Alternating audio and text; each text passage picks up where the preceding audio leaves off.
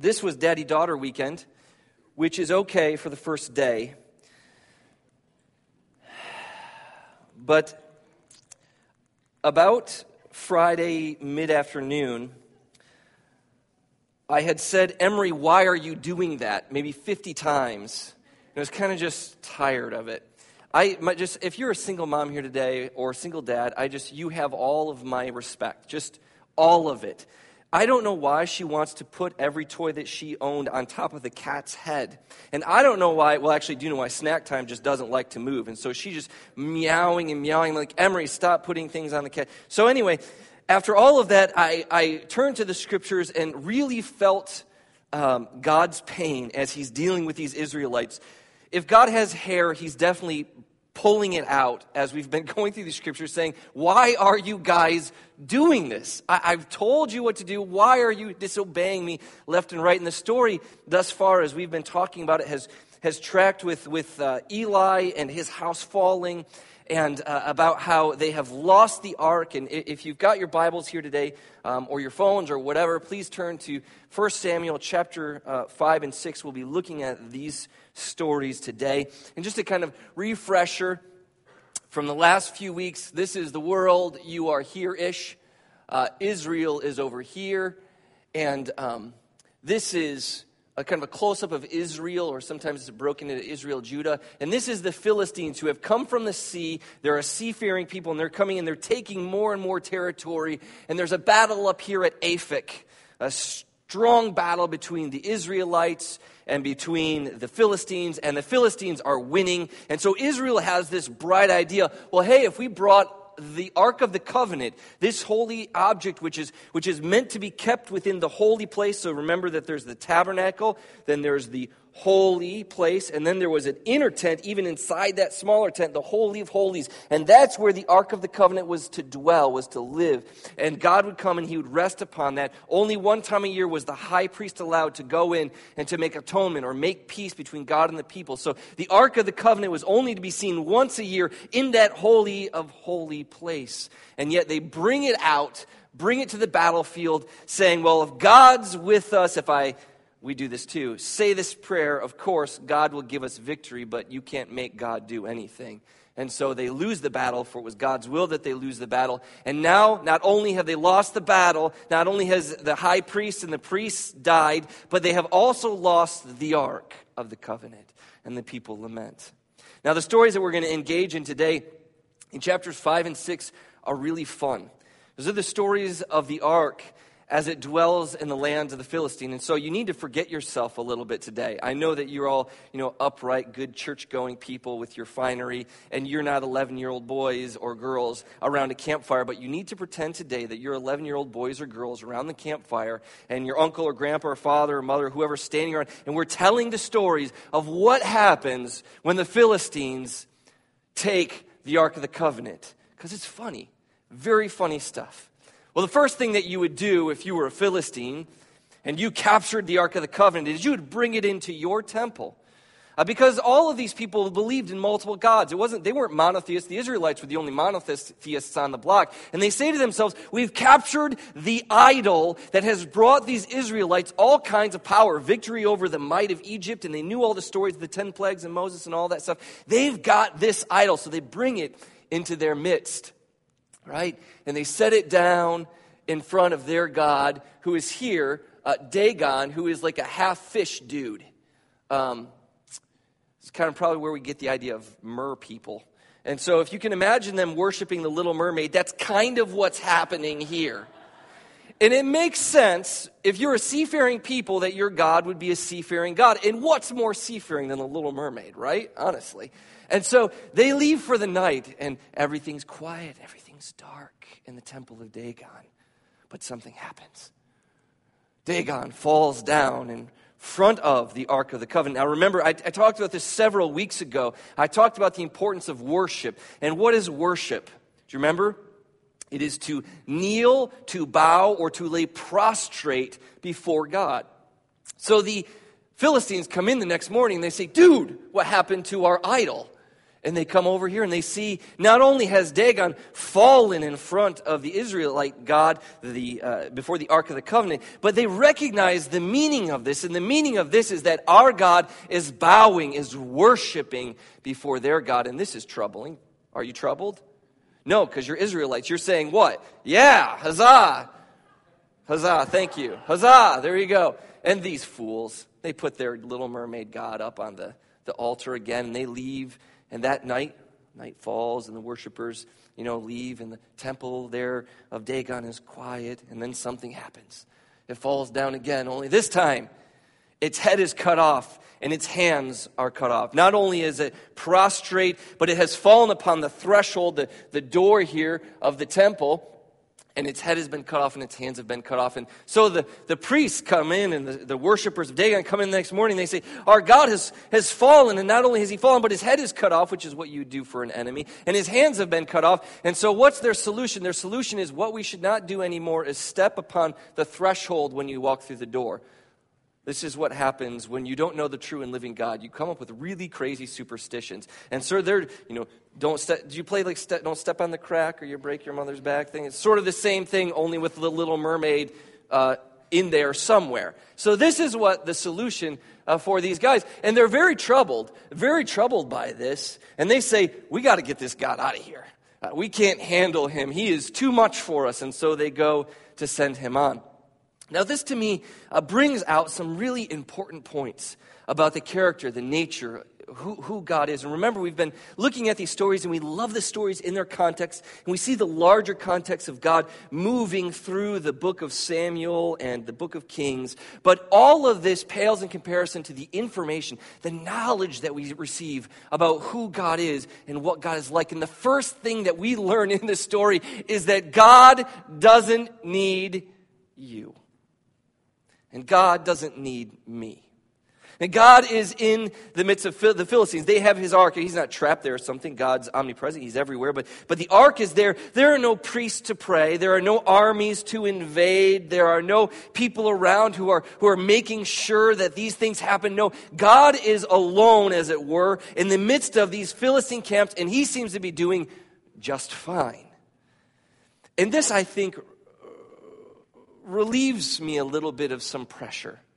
As sometimes we think that we need to make the things that God desires happen, or in our witnessing, in our sharing of Jesus, it's all about how eloquent or clever or smart you are. It has nothing to do with that. God can take the smallest word, the weakest word, your weakest word, your worst performance, and he could take that and use it to cut to the quick of a person. Your strength is meaningless in the face of a living God. And that's what this story is telling us.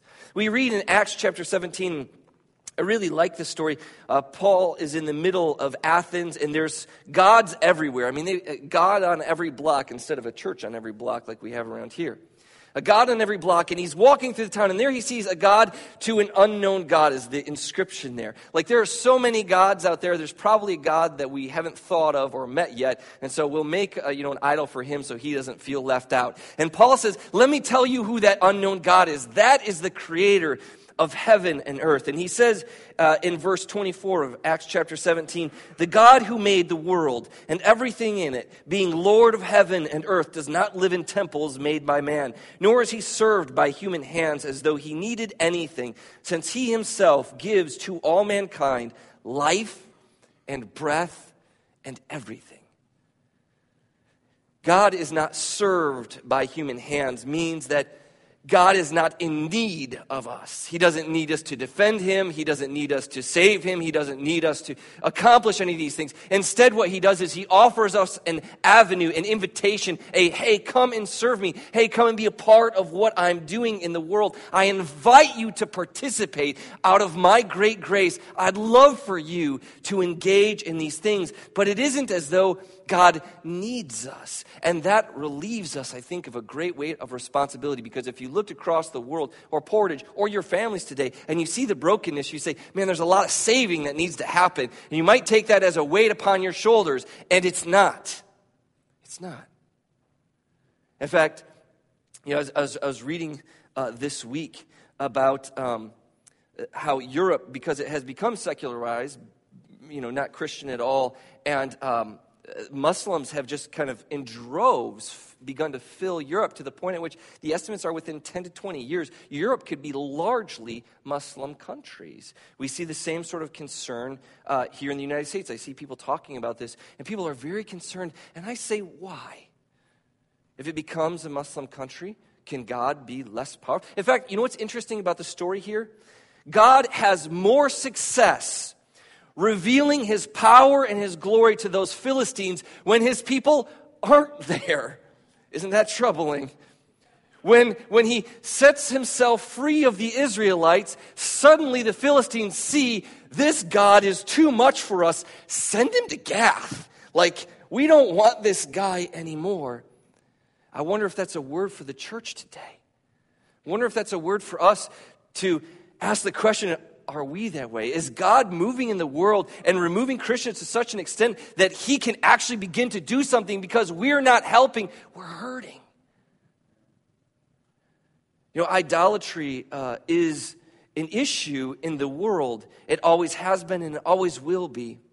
The more that I study the scriptures and the more that I see the power of God in the midst of the Philistines, in the midst of his own people, the more Jesus' words really ring true to me. Why are you worried about tomorrow?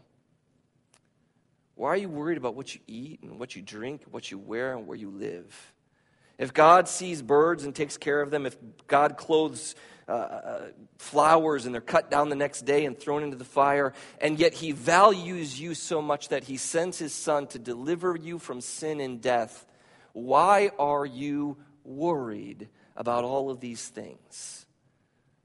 He says, instead, seek first the kingdom of God and the righteousness of God, and everything else can be added to you, right? Your priorities are set in the wrong place. The Gentiles, the Philistines, the people of the world, they're worried about machinations and making things happen. They're worried about what they're going to drink and what they're going to wear, what their 401k looks like. They're so worried about worldly things that you have an opportunity to show them freedom. Freedom from all of that. And to be a people that is truly free from all of that. One of the things that we learn from this as well, not only is that God doesn't need us, but that God will have no one beside himself.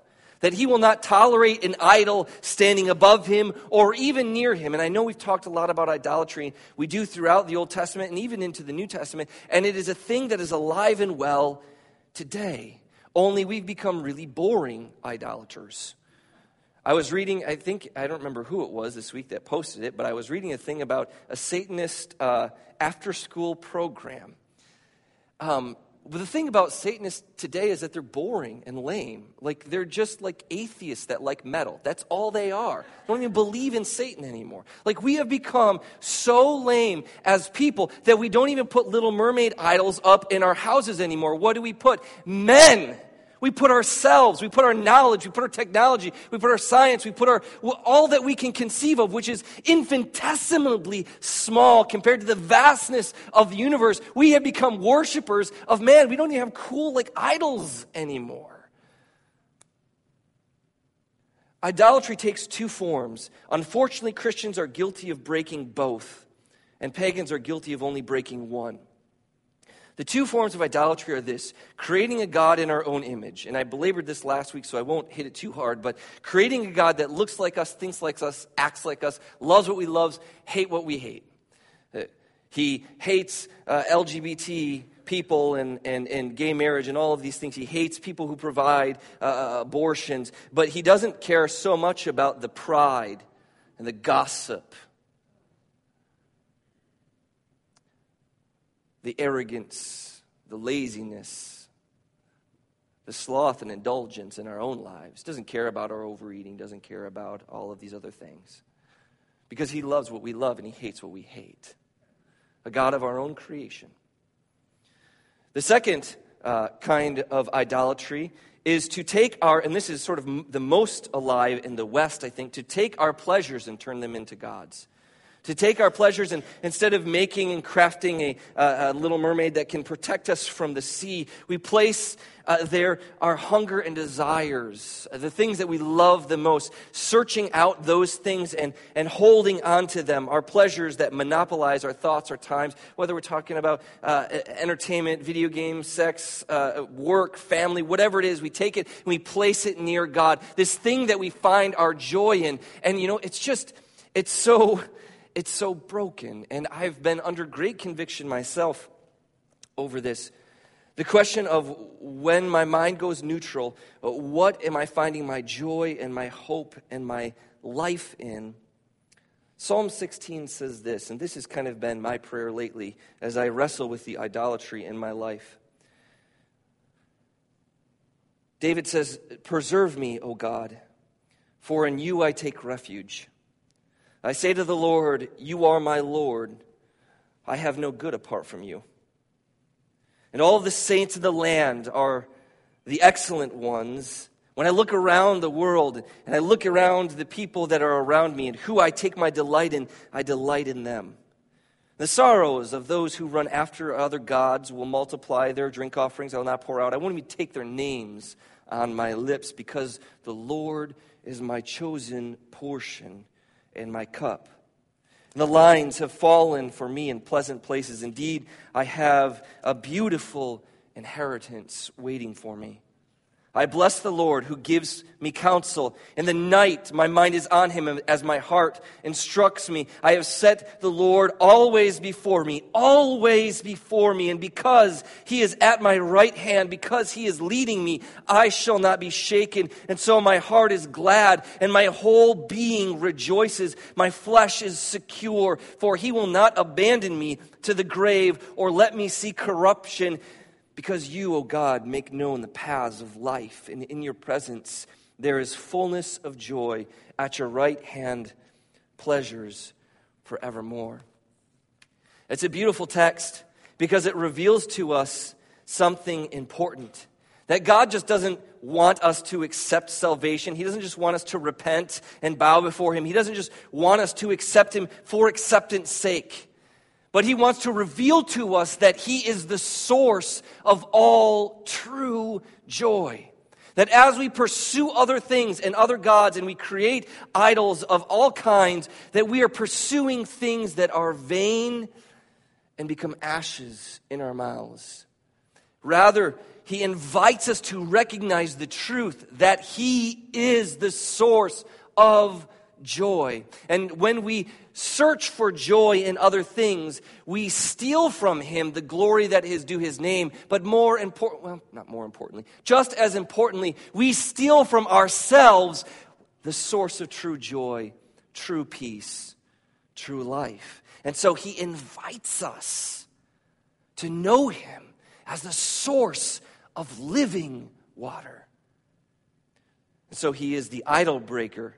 The word that we read here in Hebrew, that Dagon falls upon the threshold, it isn't that it breaks off, it is cut off, like you would cut off the head of an enemy, right? It's cut off and cast aside. The hands that would be his defense against the one true God, the hands that would complete deeds for his people, were he a real thing and not just an idol, are cut off and cast aside. And the invitation of Scripture is this: you have an idol. You have an idol today, and God invites you to destroy it now before he comes and destroys it for you. It's the invitation. It's a wonderful invitation. So all of Philistia is abuzz. Not only have they defeated Israel and they continue to push them back, but they have captured the ark. But the ark has brought upon them great trouble. And so the solution, of course, is put it on a cart and get rid of it. Let's send it to Gath. So it moves from Ashdod down to Gath. And the people of Gath are like, great, guys, thanks. Thanks a lot. What's interesting about this text, and here's one of the problems when we translate the Bible, because often when we translate the Bible, we forget that some of these stories are for 11-year-old children around a campfire, and we tame them down. right? We tame them down rather than allowing them to speak with the kind of humor and life that is actually existent in the text. Most of your Bibles probably say that it came to Gath in verse 9, and the city is besieged with terror. They're like, oh my goodness, you've brought the God of the Israelites into our midst. What did you do this for? And they're all struck with tumors. You see that there in your Bibles? Tumors. This is not tumors in the sense of these people have cancer. This is, how do I put it delicately? This is hemorrhoids.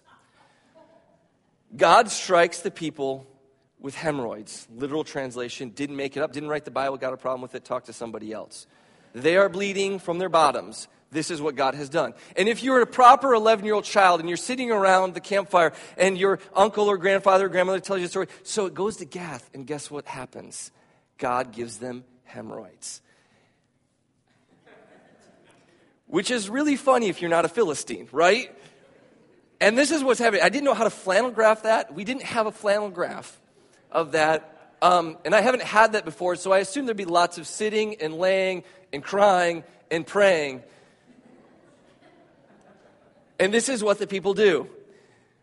They're smarter, apparently, than Ashdod because it almost feels like it's the very next day. It might have been a little bit longer. But for whatever the length of time is, they're like, we've got to get rid of this thing.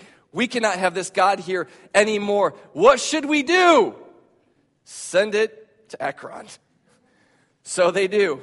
They say, no more gas. So they send it up to Ekron. And the people of Ekron say, what in the world are you guys doing sending us the Ark of the Ark of the Covenant? Why are you giving us this thing? In fact, the verse says specifically, they have brought around to us the Ark of the God of Israel to kill us and our people. And there's this great panic in the city, and it seems like maybe some kind of riot or something like that, maybe a big dispute between people saying, no, we should keep it, or no, we should get it. Whatever it is, people are dying in this great destruction. It's kind of the literal Hebrew word there. And those who are not killed through this rioting, this clamor, this whatever else is going on, are struck with, you guessed it, hemorrhoids, tumors. Thank you. Somebody gets it. Because I was cracking up as soon as I realized this and I reread the story, I was like, this is funny. God, your sense of humor, I will never mess with you. Like, seriously. Never. I'm sorry. I repented of whatever I couldn't think of. I just said, whatever it is, forgive me. And so they say to themselves, we can't have this anymore. We've got to get rid of this thing. And so they put it on the cart and they said, send it back to Israel. It's been about 7 months that this ark has been with the people. Send it to Israel. But you can't just send it to Israel by itself. The priests of Dagon recognize that they have offended the God of the Israelites. They have offended Yahweh. And they've got to do something to make it right. We use the fancy theological term atonement. There needs to be peace between the Philistines and the God of the Israelites. So what should we do? Well, they don't know God, and they don't have his law, and there aren't any Levites to instruct them. And so they say, well, we've been beleaguered with mice and rats. This has been a thing that's happened. So let's make 5 rats out of gold. We didn't have flannel graph rats either. Emery helped me. 5 rats out of gold, and we'll put it on the cart, and then we'll make 5 hemorrhoids out of gold. I'm not joking. I don't know how you do that either, so we just made blobs. So 5 tumors, and put them on the cart, and we'll send it to Israel. And if it goes directly to Israel, we'll know that it was their God that struck us. And if it doesn't go right to Israel, we'll recognize it's a coincidence of some kind, and we'll have to figure something else out. Well, to their great and everlasting relief, it does indeed go directly to Israel. And the people rejoice. You're the Israelites. Huzzah. Yay. There you go. We're getting into it now. It only took like 25 minutes. Good job. Good. And so they're cheering, and they've brought it in. And so the Ark of the Covenant comes in, and there's a great stone in the field where the Ark comes, and the Israelites who are there in the field harvesting their grain come in, and the Levites come in, and they bring the Ark, and they put it on this great stone, and they bring the mice and the tumors, and they put them on the great stone, and they take the cows, and they burn them as a sacrifice. Probably didn't look like that, but burn it as a sacrifice to the Lord God. And we might say, well, that sounds like a good idea. Except for what? Except for what? Where is the ark supposed to be? On a stone in the middle of the field? No. It's supposed to be in the Holy of Holies. But instead of taking it immediately to the Holy of Holies, as the priest should know, they keep it there and set it on a rock. Now, they are probably thinking that this is a great way of honoring the Lord, except for God didn't ask them to honor him this way. And this is one of the things that we need to commit to when we come to a real and living God. I mean, not a God of our imagination, not a God that looks at us, not like Little Mermaid idol gods, but a real living God, a God who has created the stars, who created the ground you walk on, who created the heart that beats in your chest, who created the synapses that fire in your mind that allow you to hear these words, translate them, and make sense of them. The God who has created all of this, the real and living God, says, worship me like this.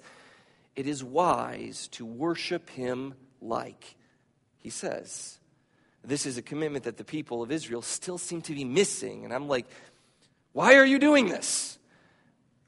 And so much so that because they have left it long enough on this stone that 70 of the men of this area of Beth Shemesh look under the covering, and they look at the ark, and God strikes them down. Like he kills them, because that looks like he just knocked them out, but he kills them. And then in chapter 7, or at the end of chapter 6 there, verse 20, it says this: the men of Beth Shemesh said, in light of everything, in light of the tumors and the mice and this sort of return of the ark, in light of God striking many of them down, they say this in verse 20: who is able to stand before the Lord, this holy God? And to whom shall he go up away from us? The wording there is kind of awkward, and so let me phrase it this way. Who can stand before this holy, other, and completely different than us God?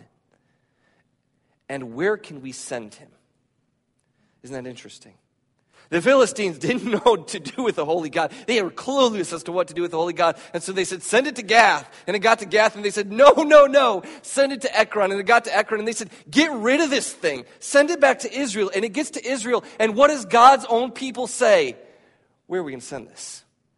Because it belongs to us. Where are we going to send it? Chapter 7, the first couple of verses there are included in this story.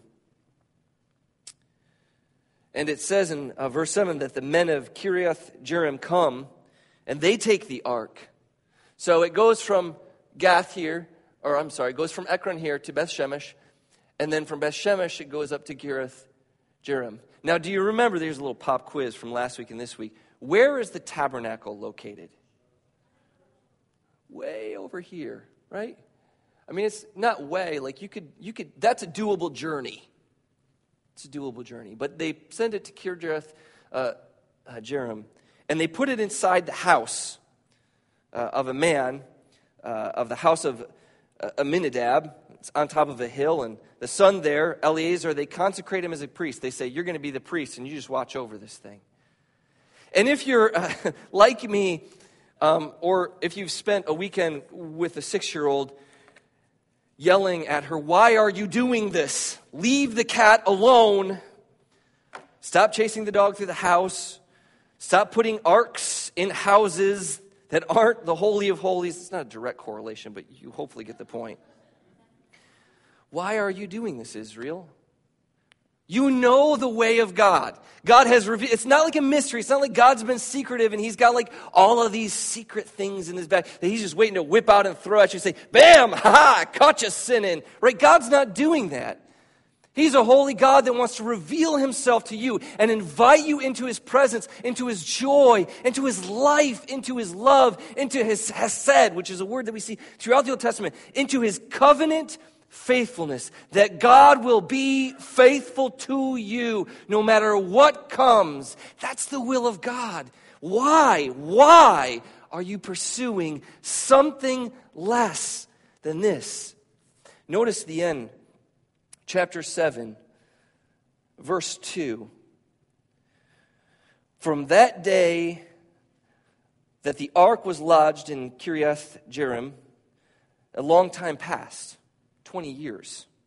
So for 20 years, Israel kept the Ark of the Covenant in a house miles away from where it was supposed to belong, not being sacrificed to. Like they're not doing anything that they've been commanded in the Torah in the Old Testament. And what do? Notice that last part of this verse. And all the house of Israel lamented after the Lord. That is, they didn't just cry out. They didn't just say, God, where are you? God, can you help us? They didn't just get on their knees and pray. They lamented. That's like your parent dies, or your child dies, or your spouse dies, and you are so broken that you're weeping and crying out. They lament, God, where are you? God, help us. And God's got to be wondering, I'm here. How different would the story have been? For 20 years, how different would the story have been? Had they simply obeyed the word of God and brought the Ark of the Covenant into the Holy of Holies, restored their worship as was given to them by God, and lived according to His laws. How much difference would there have been? Would they have lamented for His words? Would they have cried out, God, where are you? Would they have been missing His blessing and His presence if they had simply done what was clearly laid out for them? And before we look at them and say, oh, those dumb Israelites, those silly Philistines, are we really that different? We want a word from the Lord. We are hurting. We look across the world and we see all kinds of, insane amount of brokenness. We look across the churches and we see churches and Christians and people who are wandering away from what we call, which is properly called orthodoxy, that is true teachings. They're saying, I know it says in the Bible, but you know what? I don't care. We're smarter now. We know more now. We're going to kind of follow our own way. We see amongst Orthodox churches great schisms and differences and divisions. We look across our towns, and we see them broken and hurting, and we want to hear a word from God. We want to hear the blessing of God. And I have to stop and wonder and just say, have we asked the question, are we worshiping as He has commanded us to worship Him? Jesus is asked by a Pharisee, this guy who's an expert, like this dude, he's gone to Bible college, he's gone to seminary, he's got a PhD, he's the smartest guy in town. He says, Jesus, tell me the greatest commandment. Because there's like 360 of them, right? Which one's the greatest commandment? And Jesus says, you know the answer, right? Love God with everything. Love Him with all of your will. When you want something, your will takes you to that thing. Love God with all your will. Love Him with all your mind. Every thought that you allow in through music or movies or books or conversation, every thought that goes out through conversation and interaction, your whole mind, love God. With all of your emotion, with everything you feel, with every emotion that causes disgust and every emotion that causes affection, use all of those emotions, direct them all toward the things that are holy and righteous and pure and true, and with your strength, all your strength, everything you are capable and able of doing. Now, we look at Jesus sometimes, we say, boy, isn't it great that Jesus came because He made the world a whole lot easier. I'm sorry, did you just hear what I said God calls you to be?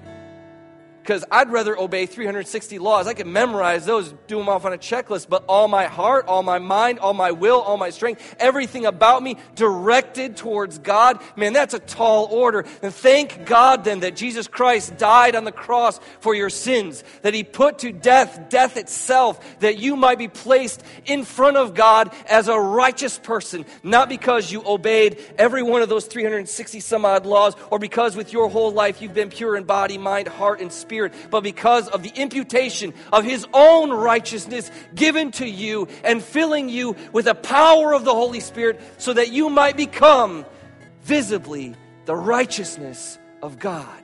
The grace of God is amazing. and powerful and able to do more than we can imagine or suspect. And feel free to applaud all you want, for God deserves it all. So when we pursue lesser things, God has to ask the question, why, my people, why, my holy people, would you pursue lesser things? Do you see those Philistines in their foolishness? Don't be like them. Seek me and live. Don't worry about tomorrow, but seek first the kingdom of God and His righteousness, and then every other grace can be added fully and joyfully to you. That's your promise here today, church. That's our search here today, church. As you leave this place this morning, pursue not the lesser joys, but fix your eyes on Jesus, the author and perfecter of your faith. Let's stand and sing a song to Him.